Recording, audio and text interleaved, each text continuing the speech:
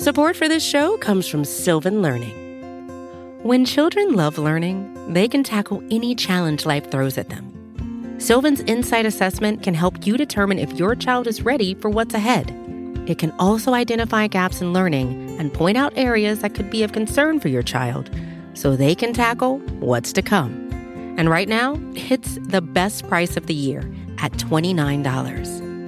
Go to sylvan29.com to learn more and get your child's assessment for only $29. That's SYLVAN 29.com.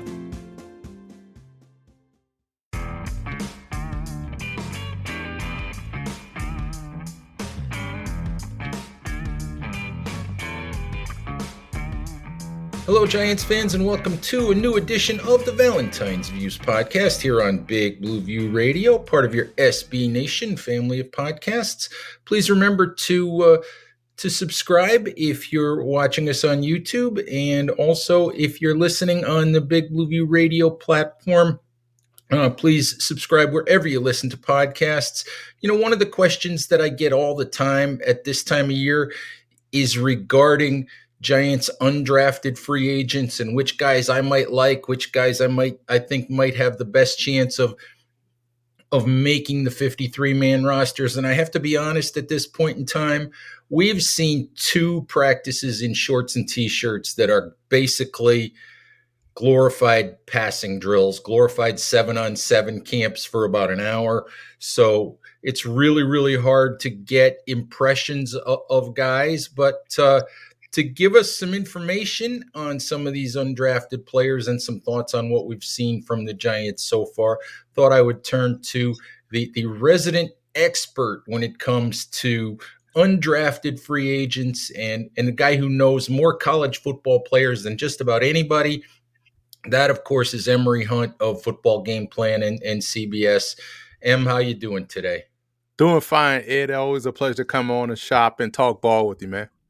Hey, so before we get into the undrafted guys, like myself, you have been in attendance at the two OTAs thus far that have been open to media, for the Giants. I'm just curious if you have any overall impressions, anything that stuck out to you, in any of those, in either of those two workouts that you saw. It's funny because, fans that listen to the show and, check out the reports and read you guys' articles that come from these reports, they just assume that we get all the vantage points that we want. Like we could just roam around and see different things. A lot of times we're just relegated to where they tell us we could stand. And so if offense is going on this side of the field and defense is on, a field 2 miles away, well, we can't see too much defense going on. So what we can only report is based off what we're seeing from where we are standing and observing. So practice is a little bit unique for the people that are not there to understand why you may see a lot of the beat writers or guys like myself talk about the same type of things. Well, that because we're all standing right there watching the same thing. Right. We're standing, in a cluster watching the same position drills because they happen to put us next to the linebackers and the cornerbacks, exactly. while the offensive line is 150 yards away on another field. So, right. So we only can see what we're allowed to see. So, with that being the backdrop, I tweeted this out after the first OTA practice we were allowed to go to, is that, because again, they also tell us we can't live tweet. So you can't really get too deep in what you say. So I gave kind of a broad scope of what I thought based off just one practice. Like the Giants have an opportunity to play any type of game they want in the passing game based off personnel. One week it may be a big lineup. Another week it may be a small, quick, fast lineup. But the fact that they have that capability is impressive because normally you'll see a team have a mix of guys, but the Giants, I feel like, have a wave of personnel that can be big personnel or short, quick personnel. And I like that type of ability. Now, granted, we're talking about a depth chart that has 9 or 10 wide receivers. We know 9 or 10 wide receivers are not going to be on the final 53. but you can see schematically and conceptually what the plan is, especially with Darren Waller. Absolutely, Waller changes a lot of equations for the Giants. You know, he's a wide receiver in a 255-pound body, basically, and you can see from the two OTAs, I think, and obviously Brian Dable says over and over, we're experimenting, we're trying things right now, we're looking to figure out how things work. But you can see that the desire for the Giants is not to use Darren Waller in line very often. It's to use Bellinger in those roles, to use Tommy Sweeney if he makes the roster, to move Darren Waller around the formation. And in fact, if you watch these practices, Waller works out more with the wide receivers than he does with the tight ends. I have yet to see Darren Waller do a blocking drill with the tight ends. Why would you? You know, here's the thing. Why would you when you have the movement skills that he has? And it's funny because when you see him, you're thinking, okay, well, who's receiver number 12? And then you look down at your roster, it's like, wow, that's Darren Waller. He's moving like a receiver, you know, almost like he's Colin Johnson or someone, because he is very tall and he's very fluid in his movements. When you look at Bellinger, okay, yeah, that's a tight end. You know, even when you see a Lewis Cage, you can say, okay, Cage could be a big wide receiver, but he kind of looks like a flex tight end, which he is. Lawrence Cage, I mean. So, you know, Waller, from a body type perspective, looks different, runs different, moves different. And when you compare that with the other guys that they have at both positions, you're right. They don't put him in line because there's no need to. And we know it's a matchup problem for any defensive back to try to cover a physical wide receiver, let alone a tight end by trade that's also very physical.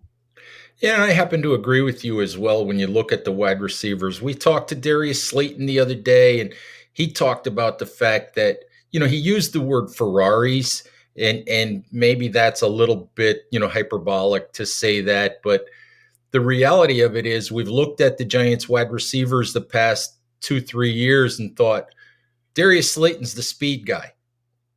Well, now, you know, I was kidding him the other day about maybe Jalen Hyatt being faster than he is, which, you know, Darius Slayton, he's not taking any of that. but he made mention of the fact that there's a lot of speed guys in the room now. And there's a couple of big guys in the room, and there's a couple of route running guys in the room. I mean, there's no wide receiver that's going to demand a double cover, to demand that double coverage, that extra attention. But there's options there. There's different, as you said, there's different ways they can play. Yeah, it is. And it's funny because this would have been a story 5 years ago, but it's like no one's talking about it. Like the Giants have Jamison Crowder on the roster. Like that's just bizarre to me that this dude, as accomplished as he is, no one's talking about. And he is someone that may end up being their wide receiver 5, you know, or could be their wide receiver 3. But we're talking about an accomplished veteran that still can get open. It's funny that you mentioned Crowder because I was watching the last OTA practice, and I wrote this at Big Blue View. A lot of times in these shorts and t-shirts, coaches talk about, we look at the way guys move. We look at, you know, their movement skills, their quickness, all of those things. And in watching the wide receivers just catch passes the other day, I kept looking down at my notebook. Who's 88? Who's 88? For the simple reason that some guys, when you watch them just come in and out of their breaks, some guys it just looks a little different. And even though he's been around the league for a while, I just kept thinking to myself, it looks different when he runs a route. It looks crisper. It looks quicker than some other guys. And he didn't catch very many balls last year, but I kept looking at it thinking, you know, maybe I need to pay attention to this guy. Yeah, here's the thing. He's a veteran receiver, well accomplished, great route runner. He's going to be Mr. Third Down within his offense. But when we're talking about within the concept of, you know, this wide receiver room, when you get to Jamison Crowder, you're probably going down 4 or 5 names before you get to him. which shows you how much they've put into the room and how much they're expecting to come out of it. I mean, you got Wan'Dale Robinson coming back from injury, Colin Johnson coming back from injury. We saw him last summer in spring, was about to be a starter over Galladay, and until he got hurt in that joint practice against the Jets. And this was a guy that they were going to be looked at to be, hey, this is going to be our big over the middle type guy, or a big guy that could win outside, which he can. Now you add Isaiah Hodgins during the season. Now you bring in a Darren Waller who's going to probably play primarily outside. So where does Colin Johnson fit? So you still have options, but it's a good problem to have because it now makes a room better. So when you do whittle down this list of, 15 guys to maybe 6 or 7, you're going to keep the best 7 out the group, or those 7 that made the team would have earned it. Absolutely. So let's talk a little bit, let's turn to the undrafted free agents. And since we're talking wide receivers, I think the place to start is Bryce Ford Wheaton, the wide receiver out of West Virginia. He's also the guy that's drawn the most attention, from the media, from the fan base, because he's the most recognizable name. He got the most money. He got the $236,000 guarantee, which is really a drop in the bucket for the NFL, but he's guaranteed a year's practice squad salary. He's guaranteed, $20,000 signing bonus.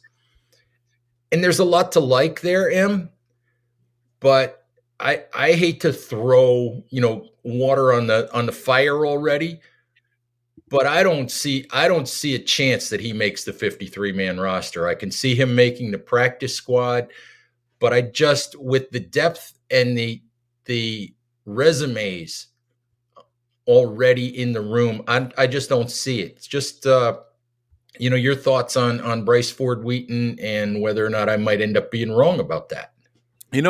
It's hard. It's tough. It's not because talent he probably won't make the 53. It's because, and it quickly just run through this. Like, are you taking him over Isaiah Hodgins? Are you taking him over Darius Slayton, Paris Campbell, Jalen Hyatt, Wan'Dale Robinson, Colin Johnson, Sterling Shepard, Jamison Crowder? We talked about. That's 8 dudes right there. That's a tough nut to crack. Then you got Jeff Smith, who's very underrated. Good speed guy, get deep down the field, has some good years with the Jets, former Boston College. David Sills, we know the organization loves him. It is just crowded. It is so crowded. So for him, he would really have to be above and beyond Victor Cruz, who also got cut a couple times, you know what I'm saying? Right. Has to be above and beyond in these preseason games. And we talked about a good problem to have. I mean, he's athletic, he's tall, he's long. But now, let's say you put him in the bucket with your Colin Johnson, your Lawrence Cager, your Darren Wallers, your Isaiah Hodgins. That's still a tough room to crack for a young guy. So I think the reason why they gave him that amount of money is because they're like, okay, we're going to try to make sure he understands how much we want him and want to continue to work with him. And they're going to probably try to keep him on the practice squad in hopes that if they do have to release him to bring him on the practice squad, the good faith that they showed coming out of the draft, giving him all that guaranteed money, shows him like, hey, okay, they really like me. They want to work with me. I'll stay here and not sign with someone else. Right. Yeah. Make sure that he stays so that they can continue to try to develop him. I mean, he's 6'3", 224. I was looking at your scouting guide, for some of these guys, and a couple of the things that you wrote down was that Ford Wheaton's got a flair for the dramatic, that he's a tough guy, that he's got that dog mentality. But also on the flip side, everybody talks about his hands and that 11% drop rate. You wrote down that he body catches, cradle catches too much, not, and doesn't use his hands. And, just your thoughts on the physical skill set, on the pluses and minuses with the guy. You know what all that tells me? And as you're watching him, it reminded me of a lot of what we saw coming out of college from Martavis Bryant. So when you're saying someone cradles the ball or someone body catches, that tells me he's better with the ball going over his head. Where he has the issues is when the ball is coming right at him. And sometimes guys get late hands where they're trying to bring up their hands late, and you see them catch either the middle or the back part of the ball. But if you're getting hit at the same time that happens, that ball is likely to be dropped. Or if you're trying to turn upfield, you give yourself zero room for error to try to recatch it again if you kind of bobble it to get upfield. So guys that have late hands that are not as great of hands catchers as some guys that are able to stop the point right away. So therefore, if you kind of bobble it, you can still catch the middle and then the back part of the ball. This is a guy that's probably best going deep down the field. And when you see 50-50 balls, you'll see him sky up top, and sometimes he'll try to just cradle it. But now when you focus on trying to make sure you secure the catch, you don't get your feet where they need to be because you're so focused on trying to catch the ball. So that's why probably he went undrafted. And also a part of the reason why the Giants want to work with him, they're trying to make sure they kind of tear away from that. Same questions about him, many people, including myself, has about Quentin Johnston. Difference is Quentin Johnston runs a 4.4 40 and shows fantastic rack skills. So he has a +1 in his pocket, where as opposed to Bryce Ford Wheaton maybe has, he's kind of one-dimensional in that approach. But you love he competes. And when you get a guy that can compete, that will try to get better, that will work on his craft, this is what you get, and this is why you want to continue to work with a guy like that.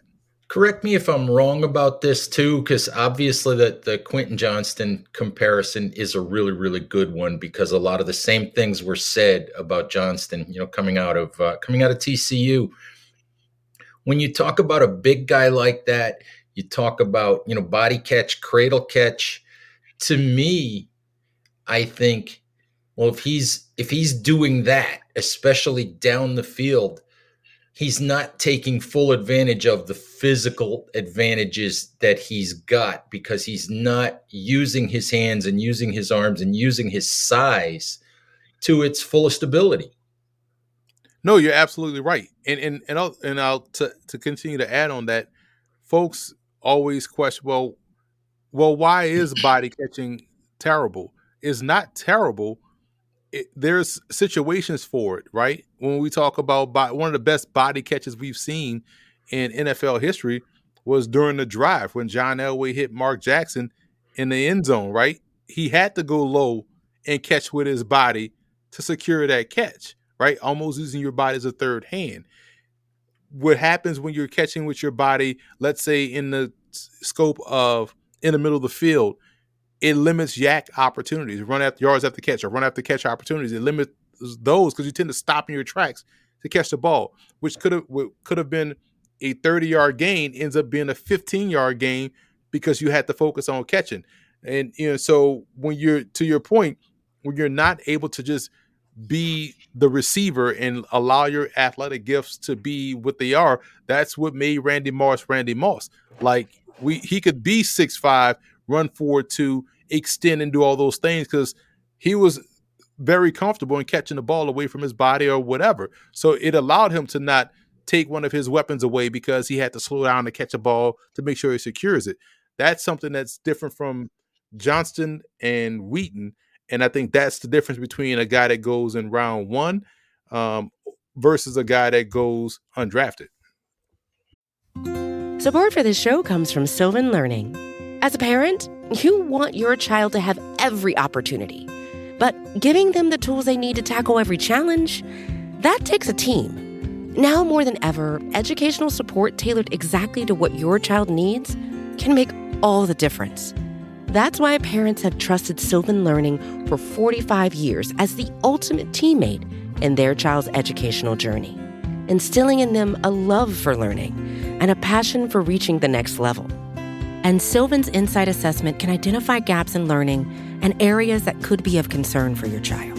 It's a 360-degree view into your child's learning that you can't find anywhere else, and helps ensure that your child didn't miss something in school that might put them at a disadvantage in the future.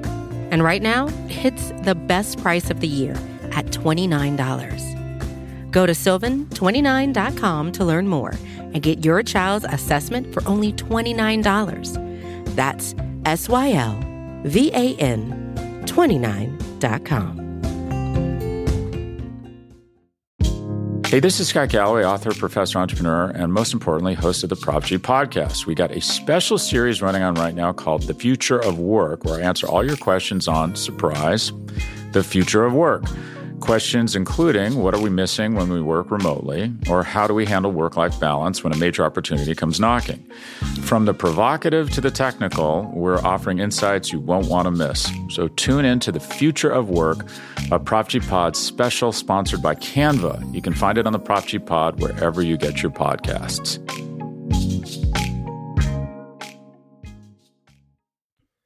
Absolutely. And let's talk a little bit about some of the other undrafted guys. And I guess I'll just start with this without, going down the entire list.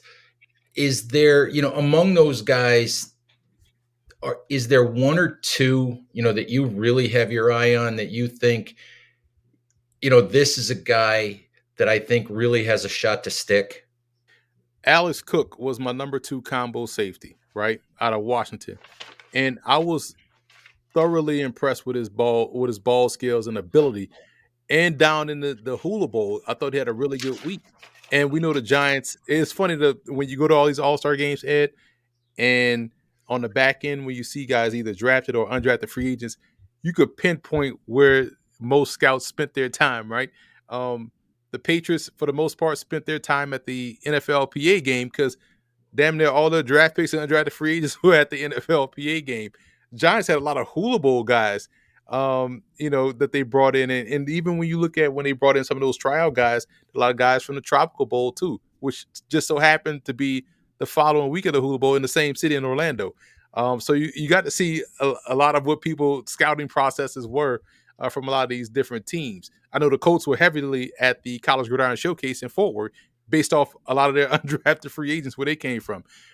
So Alex Cook to me stood out. One, Washington does a good job in developing defensive backs, whether it's corners or safeties. Guys tend to be interchangeable. They can float across the back end. They tend to have to play all positions. And Alex Cook to me is someone based off what he does from a football standpoint and how he can fit within his defense, being versatile, gives them to me a little bit more of a fluid athlete than what they had last year in Dane Belton, but kind of like what they have on a roster in Trenton Thompson, someone that has played corner, that can play safety, that can be a good open field tackler. Cook to me has an opportunity to really surprise some once we get the pads on. And also Deontay Johnson was another one out of Toledo, good pop upon contact, good blitzer, still has upside left in this game. And that's a very thin position for the Giants where a guy can make some noise and have some opportunity to really make some hay. And I think I told you after the first OTA we were allowed to, attend, and you asked like who stood out to you. And I was like, I was kind of impressed by Ryan Jones, a tight end from East Carolina. I just like how he runs his routes and how he's able to work himself open at the top of the route, accelerate to the football. But we know this is like the receiver position, it's a crowded room. So it's going to be fun to see how he can make a dent and how he can make things difficult for the Giants to essentially make a decision to either keep him on the 53 or make sure he's secured on the practice squad. All right, so let's talk a little bit more about those three guys and their opportunities. Cook, of course, at safety. You mentioned Dane Belton, and Giants, of course, lost Julian Love in free agency. And whether they lost Julian Love in free agency or whether Julian Love just made a business decision to go elsewhere, I still get angry emails about Julian Love. And I'm just going to say this. By all reports, the Giants offered Julian Love more money than he got from the Seattle Seahawks. So what does that tell you? That tells you that was Julian Love's decision to move, not the Giants pushing him out the door. So, because I get tired of, why didn't the Giants try harder to sign Julian Love? When they offered him more money than he took from somewhere else, I think they tried hard enough. But, they're in a situation now where they have to replace him. And Bobby McCain will be part of that. Belton might be part of that. Jason Pinnock might be part of that. They used Nick McLeod at safety a little bit during some of the OTAs that we saw. It's an interesting sort of open competition. I wanted to ask you about Belton. The way that I look at Belton Obviously got hurt at the beginning of last year, played a significant amount of snaps once he came back, through the middle part of the year. People keep asking me if Belton's going to be the starting safety next to McKinney. My answer to that is I seriously doubt it. And I think all you have to do is look at the playing time over the last third of last year. I don't think the Giants liked what they saw. Right, kind of limited in his range and overall instincts, So that's why when I talk about Trent Thompson, well, what else you bring to the table? Well, Thompson is a versatile athlete that gives you a little bit better football IQ, a little bit better instinct.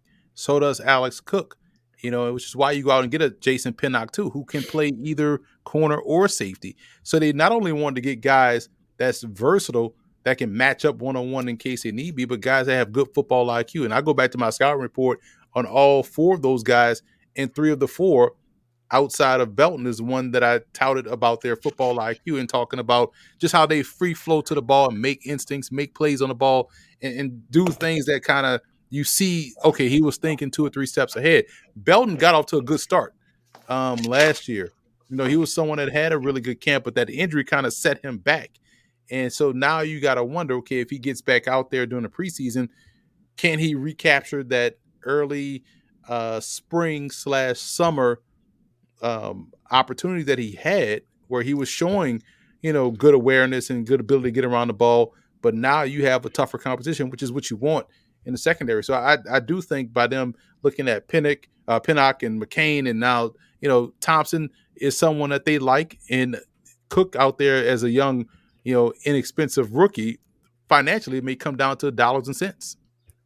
Absolutely. So let's talk about Johnson and the inside linebacker competition just a little bit. One of the things that Joe Shane said a couple times during the offseason was in reference to working with the same coaching staff for a second straight year and working with Wink Martindale specifically. Joe had said, my experience has basically been with 4-3 teams, and scouting for a team that's a base 3-4. In certain positions, you're looking for something a little bit different athletically, a little different skill set. And I keep wondering, when it comes to inside linebacker, Johnson is a guy, when I look at his scouting report, he talks about his coverage skills, his sideline to sideline ability. I keep looking at the Giants drafting a guy like Micah McFadden and thinking, this is not a guy with a whole lot of real speed, with a whole lot of real range, with a lot of coverage ability, and wondering if McFadden's a guy that really doesn't fit what Martindale wants, and thinking, a guy like Johnson and some of these other guys might have an opportunity to steal that roster spot. Yeah, especially when you factor in the upside of Johnson, someone I feel like can play any linebacker spot. And when you're scouting for a 3-4 inside linebacker, you want someone that has a little bit more range. I feel like Johnson has that because of his versatility, because he also can be a potential blitzer as well, is why you kind of see Cam Brown stick around. Not only is he a core special teamer, but we've seen Cam Brown. He has tremendous length and tremendous athleticism. He can move a little bit. So McFadden, I feel like, was a 4-3 weak side linebacker, maybe even a 4-3 Sam if you want to go that route. But it's going to be tough for him because Johnson has the speed, the burst, the blitzing capability, and upside growth. Because, again, I thought he played a lot across, whatever they needed him to play.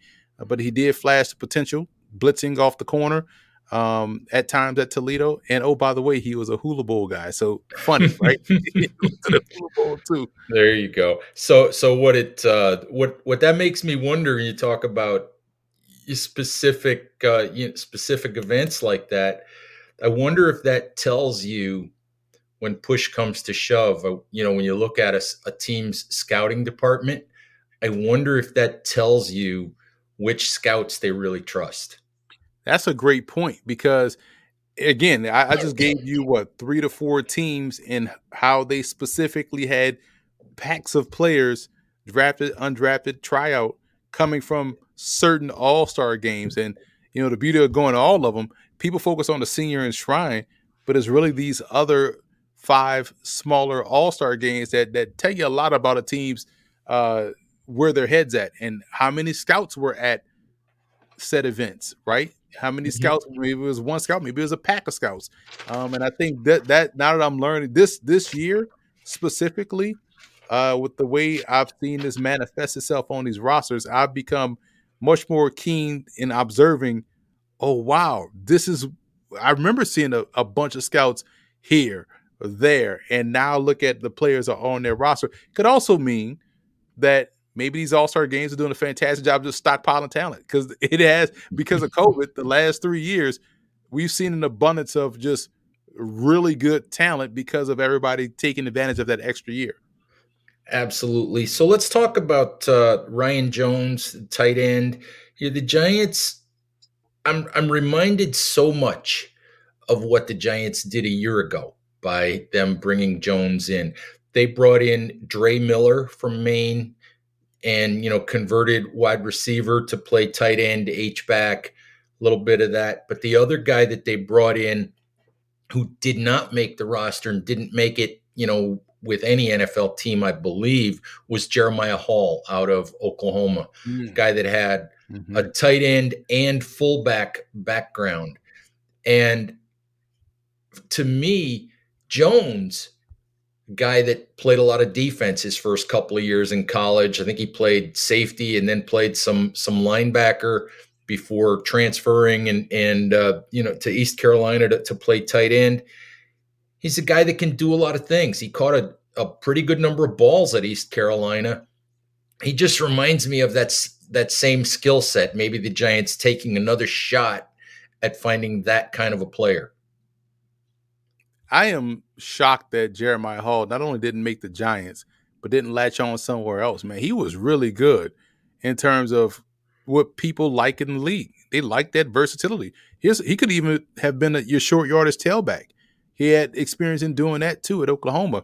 And so when you look at Ryan Jones and you watch him run routes, and it's like, man, this dude is really fantastic at what he does. But then you almost immediately go to, where is he going to fit, right?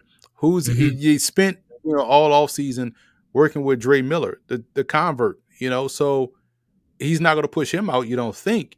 And okay, we know they like Dre Miller. We also know they like Chris Myrick. We know what they feel about Bellinger, and Cager is someone that gives you a little bit of that, wide receiver, tight end type capability. And Sweeney worked with Daboll in Buffalo, so it's hard, man. This making the NFL is so hard. And if you're a GM and or a coach, these are the problems that you want to have. You want to be able to say, man, we got to cut this talented player because we have a talented player we have 3 talented players in this position, And here's the thing about that.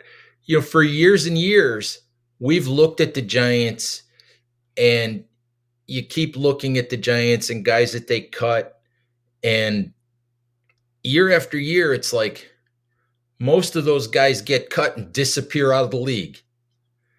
And you hate to cut good players who can help NFL teams. But when you're doing that, when you're cutting players that other teams actually want to pick up, it doesn't necessarily say you made a mistake.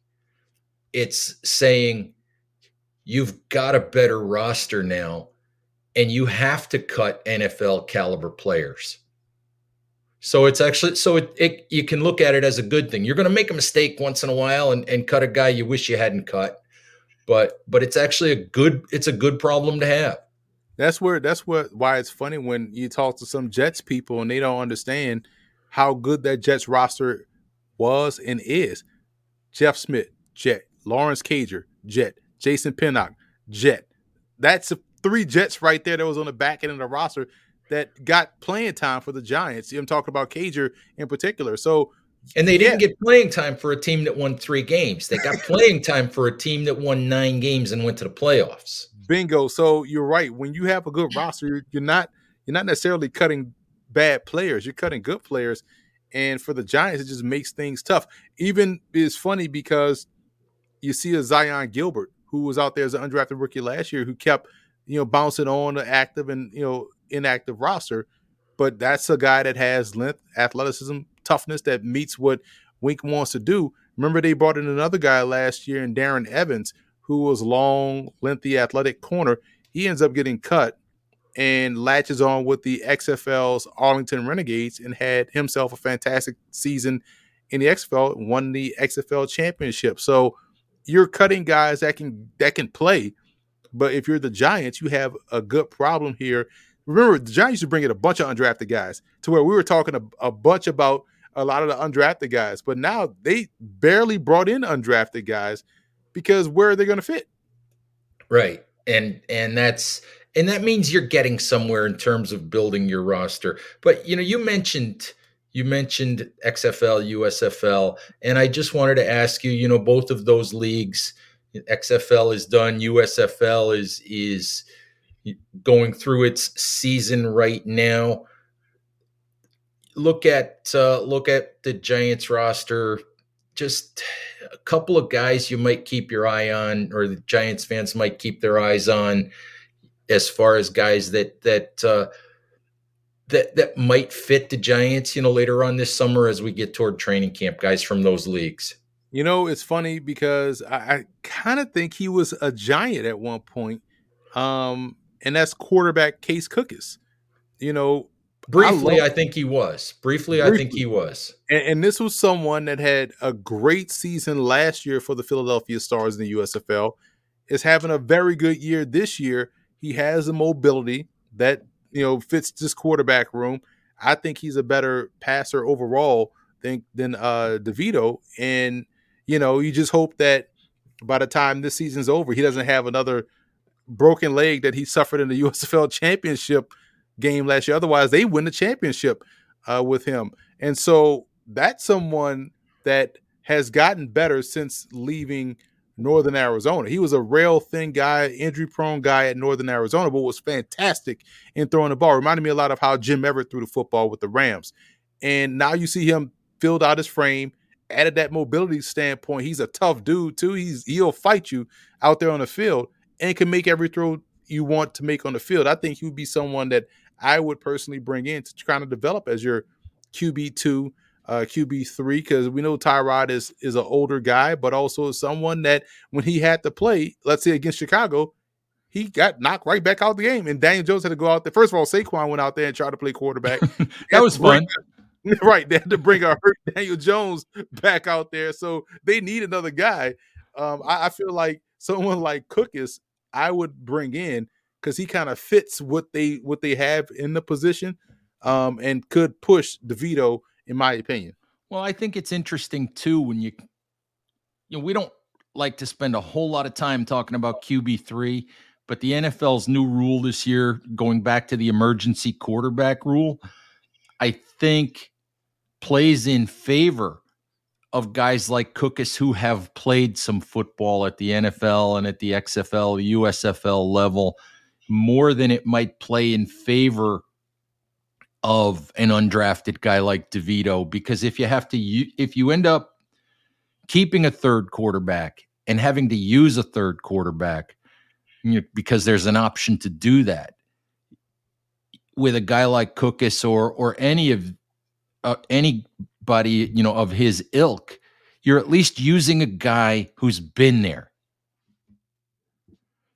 That has played in big games too, and played in meaningful games, that knows the severity of preparation and being ready to go if your number is called. Imagine if that we're talking about the Bears game and the Giants ended up winning that game, but imagine if just imagine how chaotic it was because the Bears couldn't really stop the Giants, and because they couldn't move the ball after guys got banged up. Now you throw a Cookis in there, you feel much better about your chances to close out that game as you would if you were to throw out a rookie undrafted rookie in his first live action in the heart of a game. Cookis, at least has played in the championship game, has played high level football. That would put you in a better position. All right. So M, before I let you go, why don't I let you let folks know if you've got anything going on this summer project wise that you'd like people to know about, before the college football season kicks off again here in a couple of months. Well, just follow me on social media at FBall Game Plan on Twitter. Check me out on CBS Sports HQ. We'll be popping on all throughout the summer, previewing NFL, talking some CFL as well, because CBS now carries CFL games. So you'll see me talk a little bit more CFL. No one in this industry has the range that I have, Ed. And if folks want to pre-order the 2024 draft guide, it's available for pre-order at footballgameplan.com/2024 draft guide. Or if you want to just get 2023, go to footballgameplan.com/2023 draft guide. It's already there. M, I got to give you a hard time about one thing. How many players in your draft guide, 2023 draft guide? 1,064, I believe. I found one who's not. Ryan Jones ain't in there. Ryan Jones isn't in there. Well, you know who else isn't in there is Cam Lyons, the long snapper that the Giants brought in. Come on. I don't know if I ever get to a point, Ed, where I'll sit there and grade long snappers and kickers. Now, you got to have somebody that'll do that for you. I have to find someone that can grade specifically that position for me, because, I mean, how do you grade long snappers outside of just timing who gets the ball back quickly? You know what I'm saying? Like, it's a weird, unique position. Punters, I should be able to grade, and kickers are harder too. It's usually just punters. This dude can punt the ball. You know what I'm saying? But everybody else is kind of like, how do you grade those positions? Oh, I don't know, man. I don't know. You got to find somebody that can do that for you, Em. All right. Hey, thank you as always. And hopefully we'll get you back on, somewhere around training camp. Look forward to it, Ed. Thanks again. All right. Giants fans, thank you as always for listening. Please take care of each other. Stay safe out there, and we'll talk to you soon. Bye-bye.